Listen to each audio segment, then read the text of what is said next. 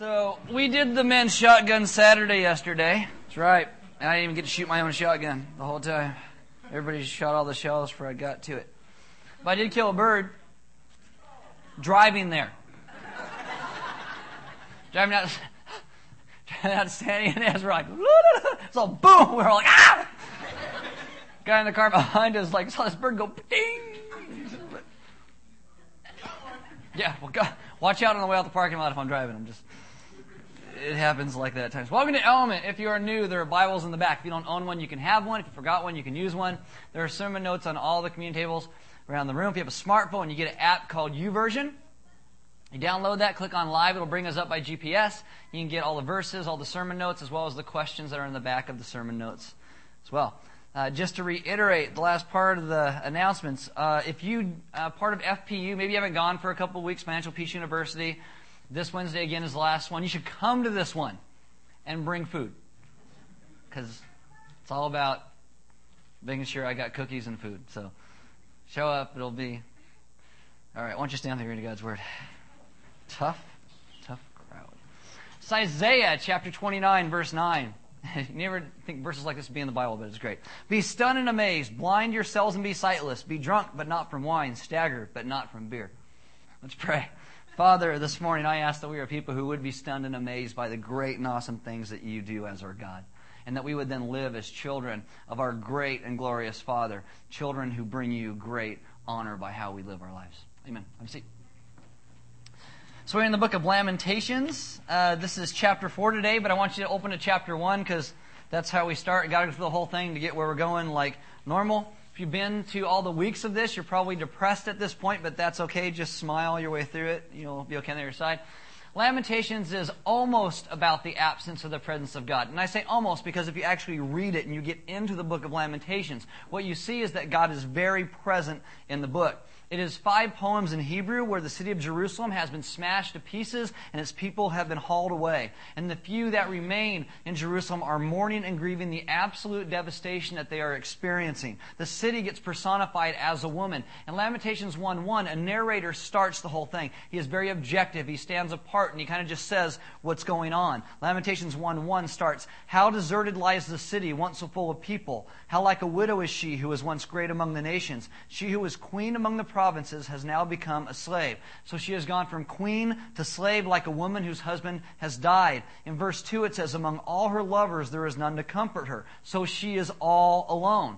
In verse 9 the city finally speaks and she only says a short line. She says, "Look, O Lord, on my affliction." It's all she can say. It's all she gets out. And the narrator kicks back in. As the narrator talks a little bit more, the woman then gains a little more courage and speaks more. In verse 12 she says, "Is it nothing to you, all who pass by? Look around and see, is any suffering like my suffering?" She wants to know if someone can hear and see what's going on with her. The first word of the book of Lamentations is the word akkad. It means how. And that is what she is asking. How is this happening? Why is this happening? Now in chapter 2, the objective reporter who's been standing at a distance, looking at the woman, saying it's all her fault, he then loses his objectivity. And he starts to feel the pain of the woman. In chapter 2, verse 11, he says, "My eyes fail from weeping." In verse 13, he says, "What can I say for you? With what can I compare you, O daughter of Jerusalem? To what can I liken you that I may comfort you, O virgin daughter of Zion? Your wound is as deep as the sea. Who can heal you?" When he first shows up, he is pointing his finger at her. He's like, she had what's coming. She reaped what she sowed. He uses the word whore, harlot, slut. And then 30 verses in, his heart caves and he melts and he walks along beside her and he calls her virgin daughter. In chapter 3, a third character shows up. This is the Geber. In chapter 3, verse 1, it says, "I am the man who has seen affliction." A Geber is a military strong man, a defender of the weak. The woman in chapter 1, verse 9 says, "Look, O Lord, on my affliction." In chapter 3, verse 1, the Geber shows up and says, "I am the man who has seen affliction." Both words for affliction are the exact same word. It's an act of solidarity. This guy is fresh from the battle. He has seen it, and he says, "I have seen your affliction. I know what it feels like." In chapter 3, verse 2, the guy goes into a rant talking about God. He says, He has driven me away and made me walk in darkness rather than light. Verse 5, He has besieged me and surrounded me with bitterness and hardship. Verse 6, He has made me dwell in darkness like those long dead. Verse 7, He has walled me in. Verse 9, He has barred my way. Verse 16, He has broken my teeth with gravel. Now, we don't recommend you try breaking teeth with gravel at home because we call it curbing, and you can get arrested for it. It's not a good thing. But he says, this is what God has done to me. He has given me despair. He has brought me low. He has hammered me so hard that I don't even feel human anymore.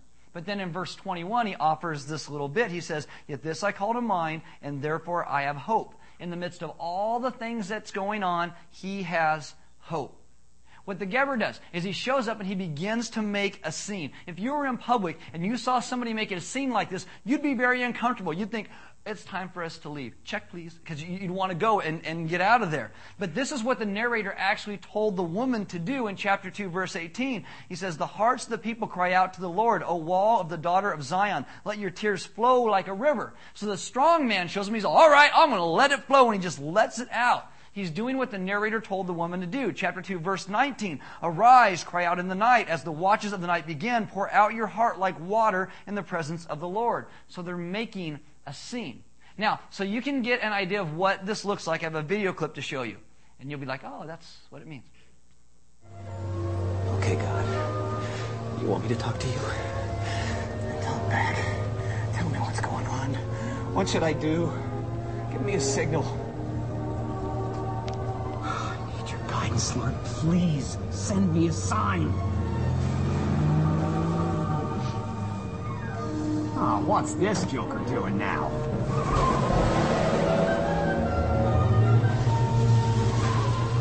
Okay.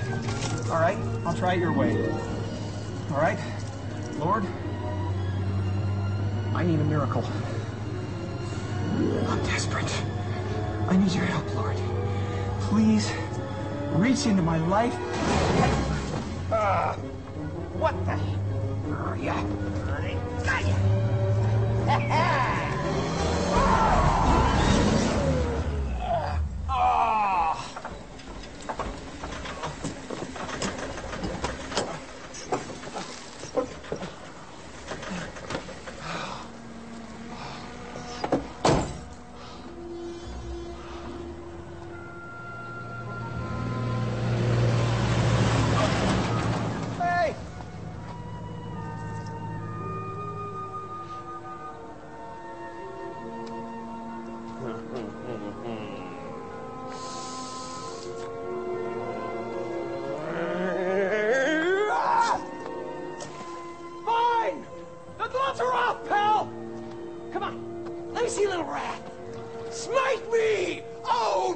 Smiter! You're the one who should be fired! The only one around here not doing his job is you! Answer me! This is chapter 1, 2, and 3. Oh, mighty smiter! That's 1, 2, and 3. It's a scene. It's raw. It's visceral. It's crying out. Some sort of hope. Can't you see? And by chapter 3, verse 22, he says this, though. Because of the Lord's great love, we are not consumed, for his compassions never fail. And what you see is his rant and his raving and his hope all sit alongside his lamentation and his pain and his rage and his betrayal and his spewing and all the fist shaking. It's side by side. And then you get to chapter 4. So open to Lamentations chapter 4, verse 1. Lamentations 4 goes back to the narrator. And it starts like this. How the gold has lost its luster. The fine gold become dull. The sacred gems are scattered at the head of every street. How the precious sons of Zion, once worth their weight in gold, are now considered as pots of clay, the work of the potter's hand. This is how the gold has lost its luster. This is a totally different tone than all the other poems, Lamentations so far. This is not arg, smiter. This is sign. This is resignation. In technical terms, this is what we call the poetics of diminishment. And so in order for you to get this and what it means, I'm going to teach you a little bit of Hebrew. Don't worry, it's not going to be too difficult. It'll take no time at all. People ask you, what did you learn in Element? You say, I learned Hebrew. And in about a minute, you know as much as I do, so you'll be okay. This is chapter 4, verse 1 in Hebrew. Okay, this is what it looks like. And because most of you can't look at this and go, oh, reading right to left, this is what it says. What Bible translators do is they give you what's called transliteration. They take words or vowels and consonants in English and they put it underneath it so you could read it if you wanted to actually say the word. So that's what it would look like. But you still don't know what it means, right? It's like, this is great and wonderful. Now, in your Bibles, open to Lamentations 1. Tell me how many verses are in Lamentations chapter 1. 22. Okay? Look at chapter 2. How many verses? 22. So, grasshopper. There's a pattern here. Go to chapter 3. How many verses? 66. Go to chapter 4. How many verses? 22. Now, there are 22 letters, as I said, in the Hebrew alphabet. The author actually builds into this the structure in this poem of reflections about what he is saying. Now, go to the next slide. This is the word ekah in Hebrew. All right, the ekah, this is like chapter 1:1, how. Chapter 4, verse 1, how. Like, how deserted lies the city. Now, hit the next thing. This is the letter aleph in Hebrew. Okay, aleph. This is like our letter A. And so, if you look in chapter 1, verse 1, it actually starts with aleph. Now, hit enter again. This is the word bakah. It means weeps. And if you look in chapter 1, verse 2, it says, bitterly she weeps. And actually in Hebrew, it's she weeps bitterly. So this is the word for weeps, and this is bet. Okay, this is the second. Chapter 1, verse 1 starts aleph. Chapter 1, verse 2 starts bet. Chapter 1, verse 3 starts gimel, which is the third letter in the Hebrew alphabet. Chapter 1, verse 4 starts dalet, which is the fourth. And so you look through chapter 1, every single verse in this starts with the next letter of the Hebrew alphabet. You go to chapter 2, verse 1 starts the same thing. Aleph, bet, gimel, dalet. It goes through it. Chapter 1 and 2 actually go through aleph to tav, like A to Z. You get to chapter 6, when there's 66 verses and the strong man shows up, he's just letting this rip. He is like, my teeth have been broken with gravel, he has walled me in with darkness, my heart is pierced. The intensity raises, and it goes to 66 verses, and it goes verse 1, verse 2, verse 3, aleph, verse 4, verse 5, verse 6, bet, verse 7, verse 8, verse 9, gimel. This is how it's supposed to look when you read it in Hebrew. It's chapter 1, aleph, bet, gimel, dalet. You get to chapter 2, and it's aleph, bet, gimel, dalet. You get to chapter 3, and it's like aleph, aleph, aleph, bet, bet. It's like, you're on bet, gimel, gimel, gimel. You get to chapter 4, and it goes aleph, bet, gimel, dalet, and it drops back down. And when it goes to a less intense arrangement of letters, how does the language go? It goes, how the gold has lost its luster. Now, is this a raging smiter, shake your fist at heaven? No, it's not. This is the morning after. It's after you've let it all out, you've thrown things, you've cried yourself to sleep. It's like a bitter, angry divorce. It's after the lawyers, and you go to sleep and you wake up the next day and you're just spent. And you wake up the next day and you say, how the gold has lost its luster. Chapter 4 is the other side. Where you wake up the next day, there's no more crying, you simply know things are never going to go back the way they were before. How the gold has lost its luster. And chapter 4 is after you get fired. And you go and find everybody else that got fired, and you get together and you talk crap about your old boss. That's chapter 4. Chapter 4 is maybe your house gets foreclosed upon. It's the day before you're supposed to get out, and you pace the backyard, and you scream and yell, and you pour concrete down your pipes, and you get to the next day, and it's like, how the gold has lost its luster. This, I'll show you another movie clip. This is what it looks like.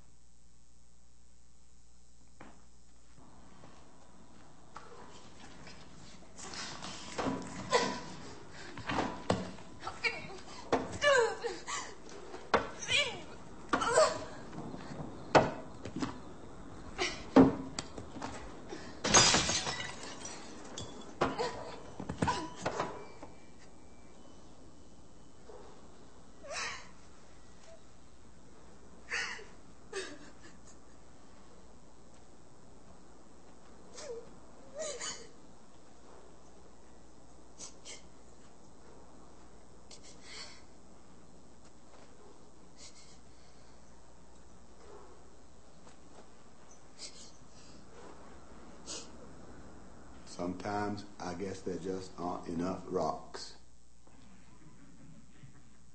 This is the house that in the movie Forrest Gump that Jenny grows up in, that she was abused in. She throws rocks, she screams and yells, and then there's no more rocks. She falls down. There's no yelling anymore.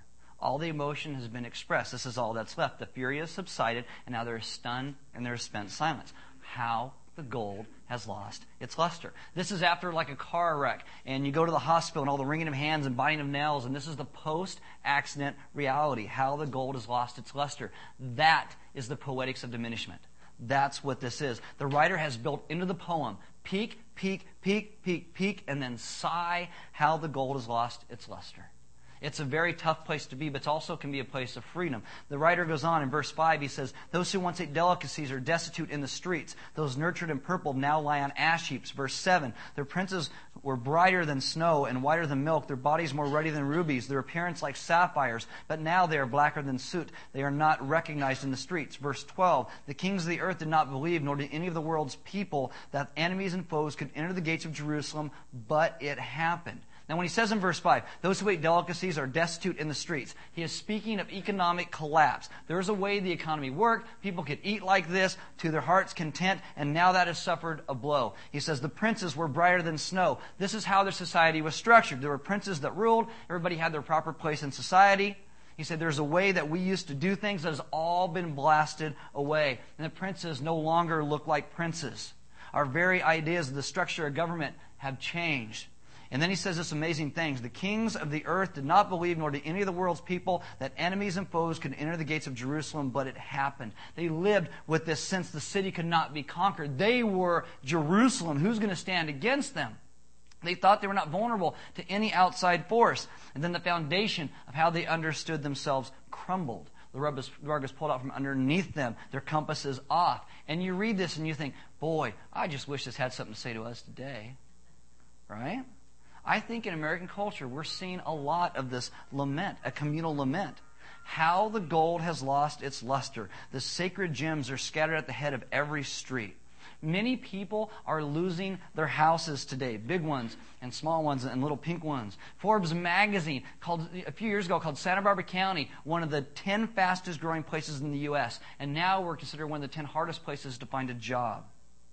We used to think that we're Californians. We will build houses, and ours are the best, and they're the biggest, and I can afford a house, a gigantic one, and I can make it work. That's taken a blow, right? Yeah, very much so.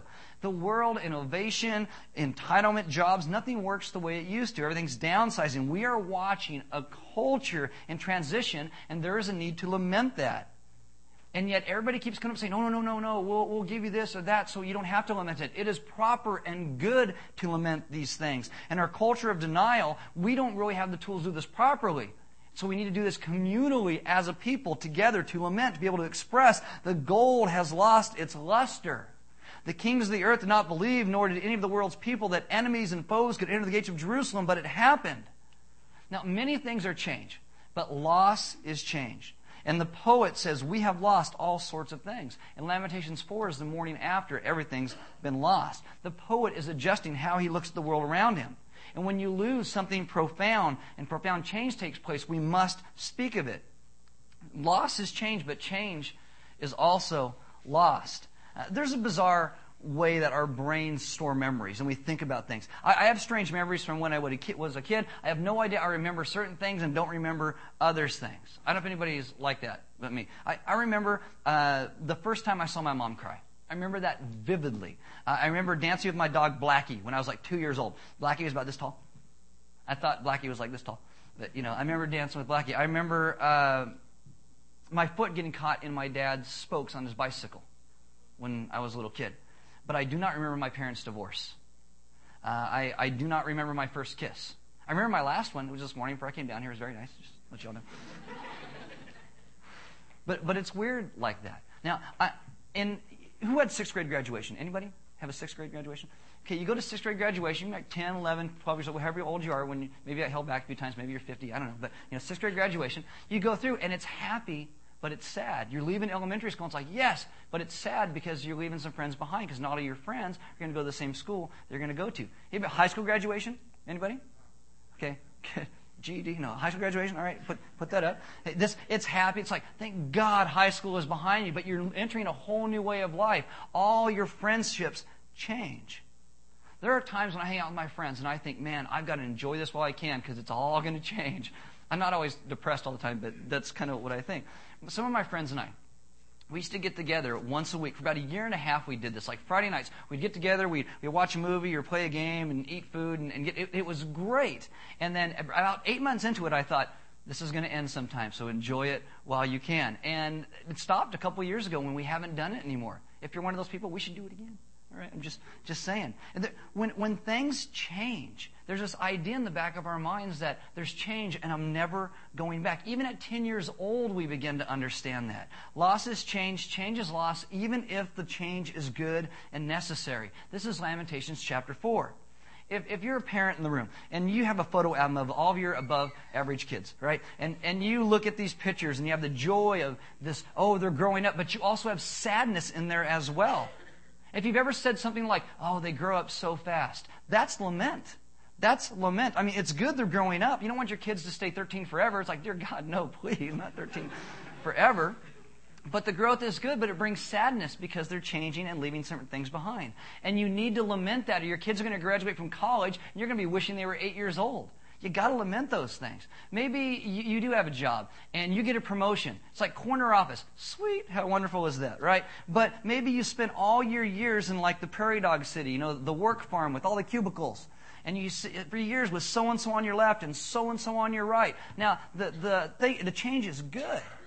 But yeah, you're also leaving all these other things behind as well, and it is proper and it is good to lament those things. Even salvation. Jesus saves us. God comes to us. He saves us from His judgment, but also from ourselves. And we follow Christ. We die to the way we used to live. We have a whole new way of life. And that is good, and it is wonderful, and it is true. It brings joy and hope and salvation and restoration. But it brings change.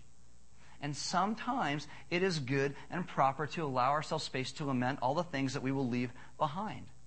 I became a Christian when I was 17 years old. When I became a Christian, I was dating this girl. She wasn't very godly. Jesus saves me, and I had to break up with her, and I knew that. But I dated her for a year and a half. Now, is that loss after a year and a half? Yeah, it's good. Everyone says, oh, it's good for you. The good thing didn't feel so good all the time, but I knew it was right. I wasn't going to change my mind. But it would have been good if someone explained to me the greatness of lament, so I could lament it, rather than saying, oh, you shouldn't feel that way. Because change is a form of loss. I mean, even now we have this thing. Sean Jones, the guy that does music for us, he has been trying to get into an engineering program for the last couple years. And he just got into one in San Francisco. And so at the middle of August, Sean's actually going to be moving to San Francisco. And so that's loss. That's change. And hopefully he'll feel bad and like he's leaving us and like, oh, it's so much change. But he'll probably be like, whatever, I'm away from that Aaron guy. He's driving me nuts. But we have these forms of loss and change, and they are good to lament those things. Is Sean going and becoming an engineer, taking care of his family, a good thing? Yes, it's a very good thing. But it's sad for us, and we'd hate to see him go. I keep telling him whenever he talks, I said, you are dead to me. And I actually do say it to him a lot. This is how the gold has lost its luster. Israel is taken away, devastation, exile. But was that a good thing for them? It was a very good thing for them, actually. They couldn't see past their own desires and wants. They only saw themselves. They needed this change for their souls. The kings of the earth did not believe, nor did any of the world's people, that enemies and foes could enter the gates of Jerusalem. But it happened because of the sins of her prophets and the iniquities of her priests, who shed within her the blood of the righteous. The narrator brings up the priests. The priests had control of the political system, as well as the temple and the house of God. They controlled money that came in there. When you went to the temple, you brought an offering, and the temple treasury would be loaded with money. The money was to be used to feed and house and clothe the priests, but also to help the widow and the orphan and the stranger and the refugee. It was there to be used on behalf of those who were lacking, to reflect a God whose heart always breaks for those on the underside of power. But these priests who control the financial system, instead of simply using their proper portion to live on, they took more and more and more, which meant less and less and less could be given to those who needed it. And the temple becomes corrupt from the inside out. The political and religious structures, they begin to fall apart till an outside party comes in and then destroys them. Her prophets and priests shed innocent blood. But there was also other people who didn't stand up and say, this greed is wrong. This has to stop. Those who did stand up and lament were executed because nobody wanted to hear those voices. Sometimes lament can take a form of protest. And don't worry, I'm not going to give you guys signs until you go out to protest or anything. That's not what we do here. But what is being said in Lamentations is that the certain people who were supposed to protest and lament didn't do anything. They didn't say, repent of this greed. Stop this idolatry. And when those few did speak out, they were silenced. They were mocked. They were vilified. And what you see in Lamentations is the absolute necessity it was for God to bring about this tragedy on this people. And the necessity it was for them to lament so they could start to talk about their own sin, but also the sin of the entire nation. Sometimes only by God breaking us will we begin to wake up. And that's part of Lamentations. Now, not to cheapen this whole idea of lament, but I want to show you an example of lament that's totally absurd, but it made me laugh, so I'm going to share it with you. Then we'll pull it all back together. Anybody ever heard of the Seat 29E letter? Nobody. Good. It'll be new for you. This is great. There is a man in Seat 29E on a Continental Airlines flight. His seat was located in a very unpleasant place on this plane, and instead of staying quiet, he wrote a letter of lament or complaint about this. I'm going to read it as he wrote it, so don't get offended at me. I ran it by the staff, and they all said, yeah, they can handle it. So if you get, just write letters to them. Write letters to Sean Jones. He's leaving anyway. So just, because they all said, oh yeah, it's fine, it's great. So I'm going to read it to you. The guy actually wrote this on airline napkins and mailed it in. So this is it. It's an angry rant, so just go with me. Dear Continental Airlines, I am disgusted as I write this note to you about the miserable experience I'm having sitting in seat 29E on one of your aircrafts. As you may know, this seat is situated directly across from the lavatory, so close that I can reach out my left arm and touch the door.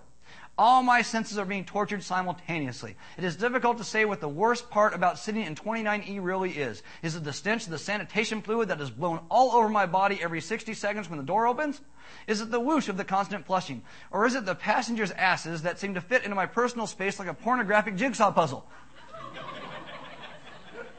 I constructed a stink shield by shoving one end of a blanket into the overhead compartment. While effective in blocking at least some of the smell and offering a small bit of privacy, the ass on my body factor has increased, as without my evil glare, passengers feel free to lean up against what they think is some kind of blanketed wall. The next ass that touches my shoulder will be the last. I am picturing a boardroom full of executives giving props to the young, promising engineer that figured out how to squeeze an additional row of seats onto this plane by putting them next to the lavatory. So here's an illustration that he did. This is on the napkin. Kate draws the picture. I would like to flush his head in the toilet that I am close enough to touch and taste from my seat. Putting his seat here was a very bad idea. I just heard a man groan in there. This sucks. Here's the next picture he drew. He pictured a man's butt in my face. Worse yet is I paid over $400 for the honor of sitting in this seat. Does your company give refunds? I'd like to go back to where I came from and start over. Seat 29E could only be worse if it was located inside the bathroom.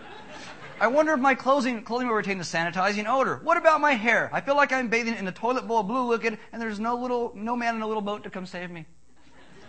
I am filled with a deep hatred for your plane designer and a general dis-ease that may last for hours. We are finally descending, and soon I will be able to tear down the stink shield, but the scars will remain. I suggest that you initiate immediate removal of this seat from all of your crafts. Just remove it and leave the smoldering brown hole empty. A place for sturdy non-absorbing luggage maybe, but not human cargo. Nice, right? State element, we just teach the Bible. That's how it works. Now, why is this entertaining? Because it's a form of resistance. It's protest. It's turned into a sort of poetry. He turns something negative into something funny and that becomes invigorating for others. That is the power of lament. Kathleen O'Connor says, Lamentations names what is wrong, what is out of order in God's world, what keeps human beings from thriving. Simple acts of lament expose these conditions, name them, open them to grief and anger, and make them visible for remedy. Now, yes, the plane flight is a little trivial, but what about our personal lives, or even on a national level? Lamentations names what is wrong and what is out of order in God's world. Lamentations is sobs, it is sadness, but it's also protest and resistance in saying what is wrong. How many families do you think where maybe one parent is an alcoholic or they're abusive, if someone simply stood up and said, enough, we will not do this any longer. There's a problem here and we're going to talk about it. Imagine how many businesses where someone's cheating or they're padding accounts and nobody wants to talk about it. There's all this dishonesty. If someone just said, well, no, we're going to talk about this. Lamentation is how we grieve over our sin, but how we also protest what is wrong. How the gold has lost its luster. When we stay silent in the face of things that should be spoken, it starts to lead to despair because we start to think it will always be this way. Oh, it's never going to get any better. When we just need to honestly say how the gold has lost its luster. Maybe you're in a marriage and you feel like you guys don't respect or love each other anymore. Someone needs to say how the gold has lost its luster so you guys can get it out and begin to talk about it and make the gold shine again. Maybe you're in a friendship and you feel like your friend takes advantage of you all the time. You need to sit down and say how the gold has lost its luster. You need to speak about it so that the friendship can be restored. Maybe you're in a workplace. Maybe you hate your job. Maybe you need to think how the gold has lost its luster. And maybe God will give you a new view on your job where you begin to see it as a privilege and not a right. Maybe in your relationship with God, you feel like, I don't know the things I used to know. I don't feel the way I used to feel. Maybe you need to speak how the gold has lost its luster. Because sometimes what happens is we start to take God's grace for granted. Because He's extended more to us than we can ever imagine. And it's not that it's lost its luster. It's that we are a people who have refused to step into a relationship so it shines. Maybe the space we need is a place to lament. One of the jobs of communal worship in a church is to offer each other a place to lament. This is why we constantly try to get you into gospel communities, into small groups, because we do this communally with each other so you can talk and laugh about some of the struggles and put those things together so you can be with other people as you lament. Verse 22, the last verse of chapter 4, it says, O daughter Zion, your punishment will end. He will not prolong your exile. I love that he ends like this, where he says, your punishment will end. In the fourth poem, the narrator at the end says, it can't get worse. And when someone says it can't get worse, what they're doing is they're talking about lament. They're naming their pain. And it causes you to be able to start to have some hope.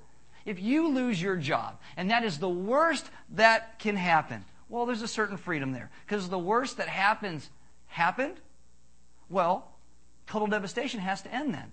It has to have some place to go. Because when it gets really bad, it gives you an opportunity for it to get really good as well. Because if tomorrow is a new tomorrow, then that makes it new. It's new. In Lamentations, all the horrible has happened, and hope is beginning to return. 2 questions for you. Is there any change in your life that you have not properly lamented? Is there any change you have not properly lamented? And the second one, is there anything that needs to be properly protested in your life? Because part of learning to lament is to say enough. And many times there's other people around you waiting to say it. They just want someone to say it first. So maybe you say it first. Who do we speak our lament to? Well, each other. Galatians 6:2 says, carry each other's burdens, and in this way you will fulfill the law of Christ. So we speak to each other. But we also speak to Jesus about it. We speak to God about what's going on. I mean, I can never let you guys leave here without giving you the gospel, because you have to understand that Jesus spoke in lament as well.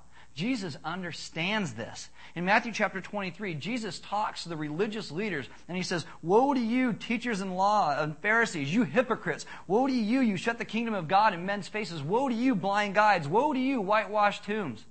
And in verse 37, he sums it up like this. O Jerusalem, Jerusalem, you who kill the prophets and stone those sent to you. How often I have longed to gather your children together as a hen gathers her chicks under her wings, but you were not willing. Jesus laments.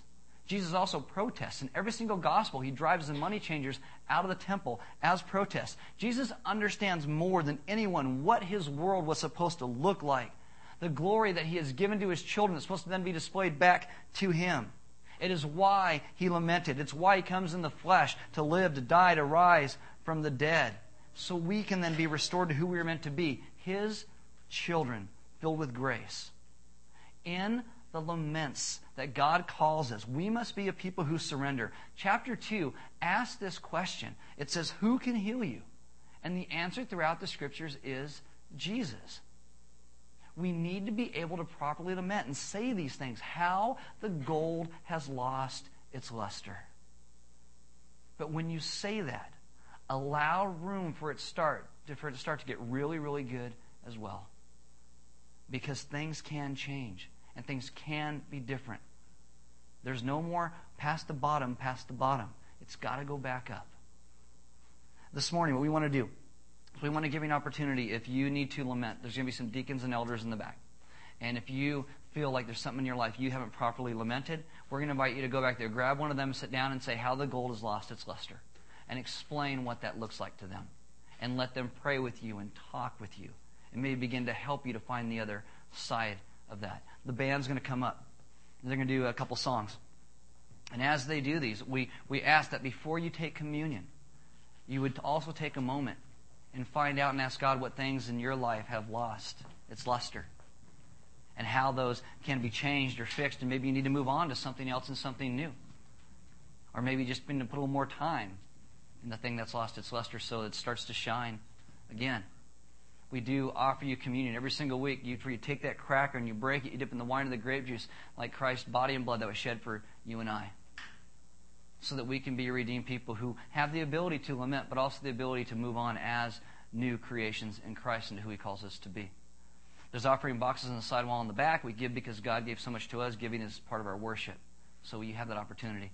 And then there's also some food and stuff in the back, and we invite you guys to go back there, grab some food, and meet some other people, hopefully connect and get into a small group. So you can then start to talk to some other people. Because I will tell you, every time I start to lament with somebody about something, I start to talk about it, it usually at some point ends up where I actually laugh and smile about something because I'm able to get it off my chest and we move to something else. And it actually is so healing to do that. You, if you're not in a small group, should be in a small group. Because this is part of the communal way that God has made us to live as a people. So that we can get together and say how the gold has lost its luster. But also go on to say there is great hope. There is great hope. God will rescue and redeem His people. Let's pray. Father, this morning, it seems that there's a lot of things in our lives that we could say the gold has lost its luster. And I ask that you would help us to be those who properly say those things. And understand that you are then taking us to new places and new heights, that you will bring us back from the place where everything has lost its luster. Father, have us not just be a people who say that, but a people who have the great hope that something can be better. Thank you for speaking great words of truth and honesty through your scriptures of how you have sent your own whole people into exile so that they can simply grow into the nation that you called them to be.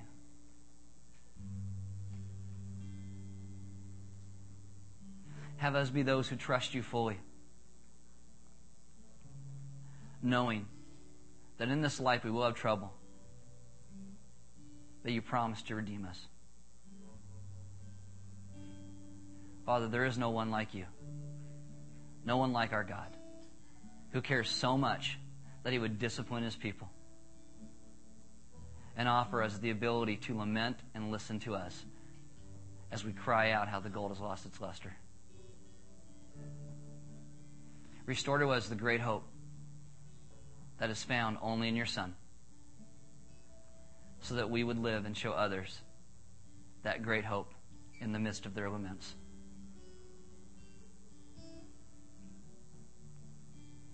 Thank you for being our God and seeking us and saving us. You are more gracious than we could comprehend. So we simply say, thank you. Amen.